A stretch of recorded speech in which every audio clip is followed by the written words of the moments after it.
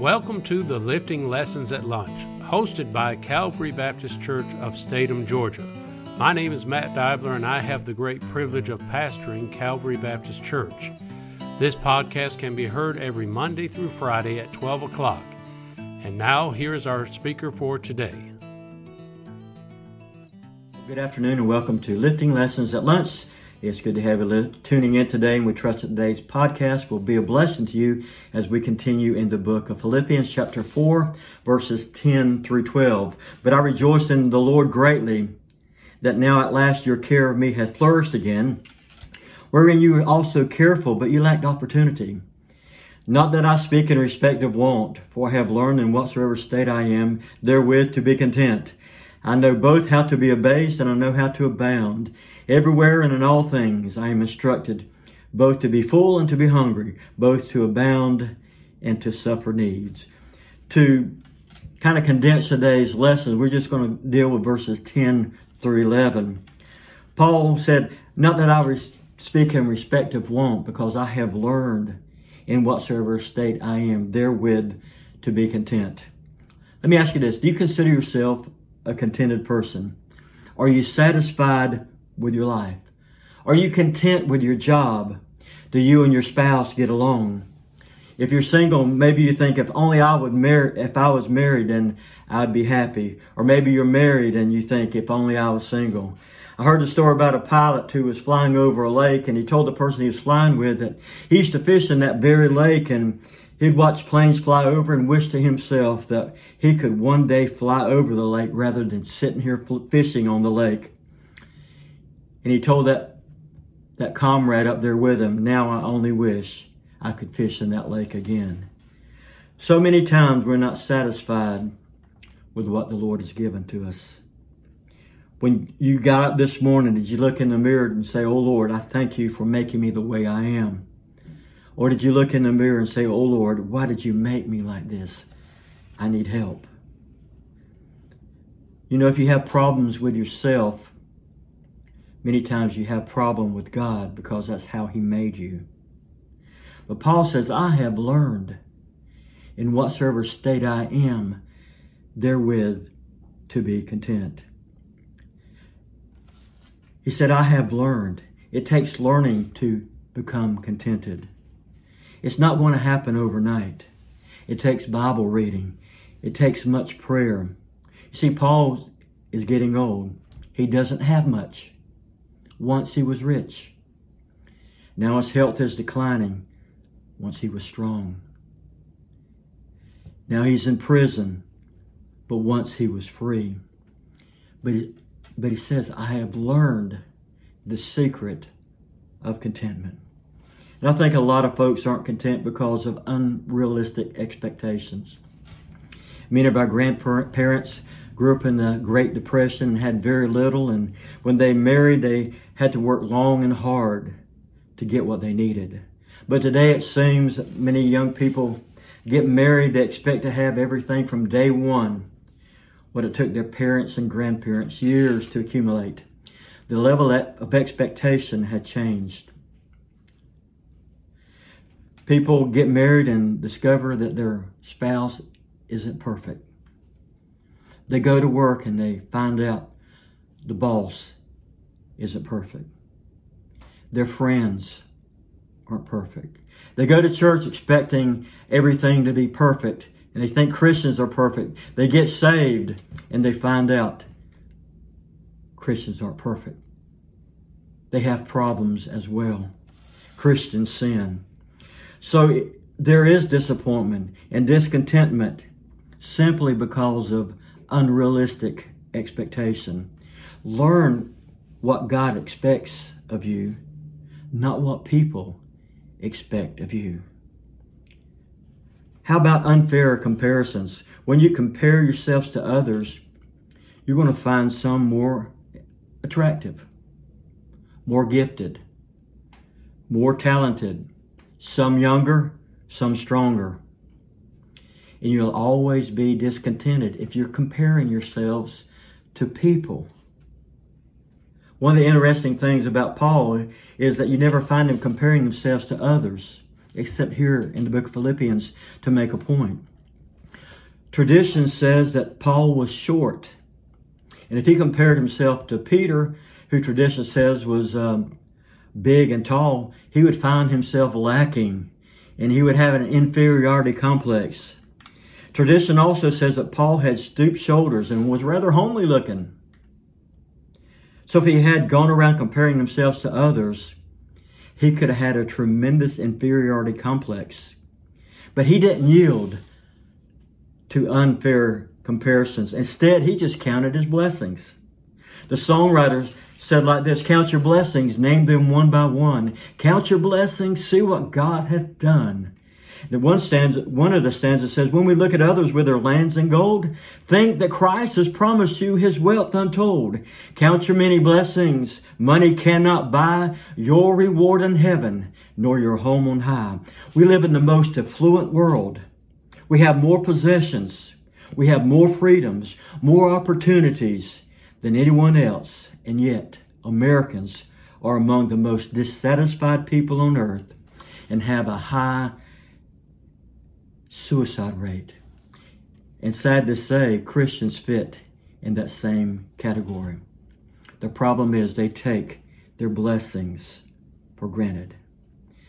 Is air conditioning a necessity or a luxury? Well, here in Florida or in Georgia, it really gets hot. So we close our windows, shut our doors, and turn on our air conditioning, and we expect our homes to be so comfortable. The only time we think about is when it breaks down and we have to sweat a little bit. What about our automobiles, luxury or necessity? What about our television? Well, we need a big screen or a bigger screen, surround sound, and so on. We want it all. Paul writes about himself in the early Christian 1 Timothy 6:8, and having food and raiment, let us be therewith content. You mean you're saying, Brother Tommy, that Paul is saying that we're just to have food and clothing, and that's all we need for contentment? That's what the Word of God says.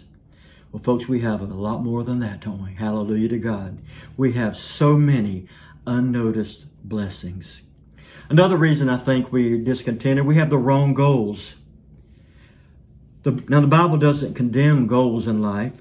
It encourages us to strive for excellence.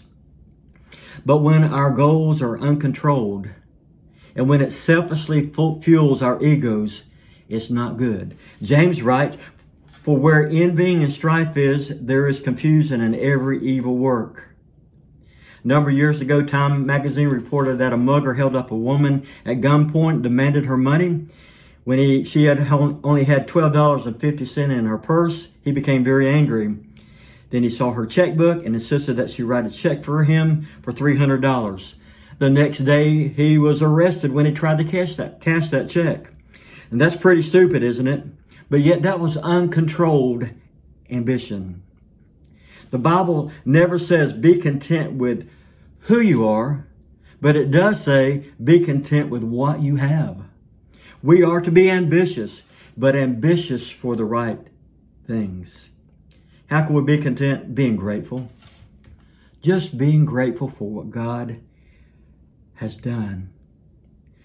Isaiah 26:3 says, thou wilt keep him in perfect peace, whose mind is stayed on thee, because he trusteth in thee. We have a happy life because we have Christ.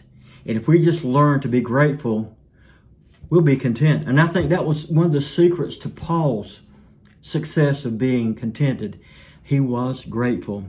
A preacher in the 14th century met a beggar and said, God give you a good day, my friend. And he said, the beggar answered, I thank God I never had a bad one. Then the preacher said, God give you a happy life, my friend. I thank God, said the beggar, I am never unhappy.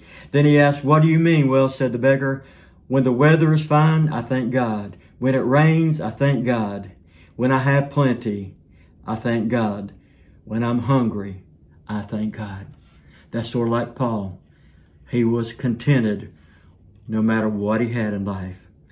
Another way to be content is seek to please Jesus. Quit worrying about pleasing people.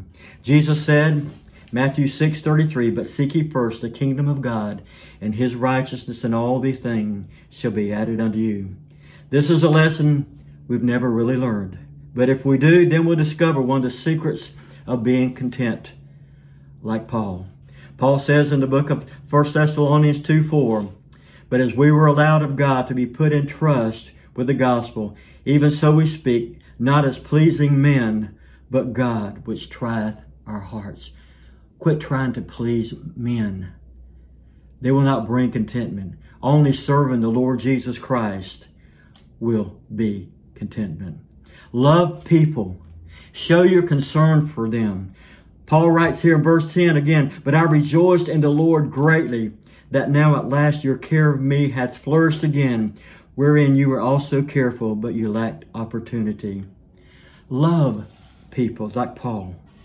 There was once a king who offered a prize to the artist who could paint the best picture of peace. Many artists tried. The king looked at the pictures, but there was only one he really liked. He had to choose between them. One picture was a calm lake. The lake was a perfect mirror for peaceful, loving tower of mountains. All around it, overhead, was a blue sky with fluffy white clouds, and all who saw the picture thought that it was a perfect picture of peace. The other picture had mountains too, but these mountains were rugged and bare. Above them was an angry sky from which rain fell, in which lightning played. Down the side of one mountain tumbled a foaming waterfall. This did not look peaceful at all. But when the king looked closely at the waterfall, he saw behind a tiny bush growing in the crack in the rock. In the bush, a mother bird had built her nest. There, in the midst of the rush of angry water, sat the mother bird on her nest in perfect peace. And this one won the award. Why? Explained the king, peace does not mean to be in a place where there is no noise, trouble, or hard work. Peace means to be in the midst of all those things and to still be calm in your heart, knowing God has it all under control. How about you? Do you have peace this afternoon? Are you content? If you're not, then learn the secrets of contentment from the Apostle Paul. Heavenly Father, help us to be content with all that you've given to us. Lord, you've done so much for us. Help us never take it for granted. Lord, help us to love people. Help us to be grateful. God, I thank you for saving my soul. And if that was all you ever did for me, that would be enough. In Jesus' name we pray. Amen. Well, thank you for tuning in today, and we trust you have a good rest afternoon. God bless you now.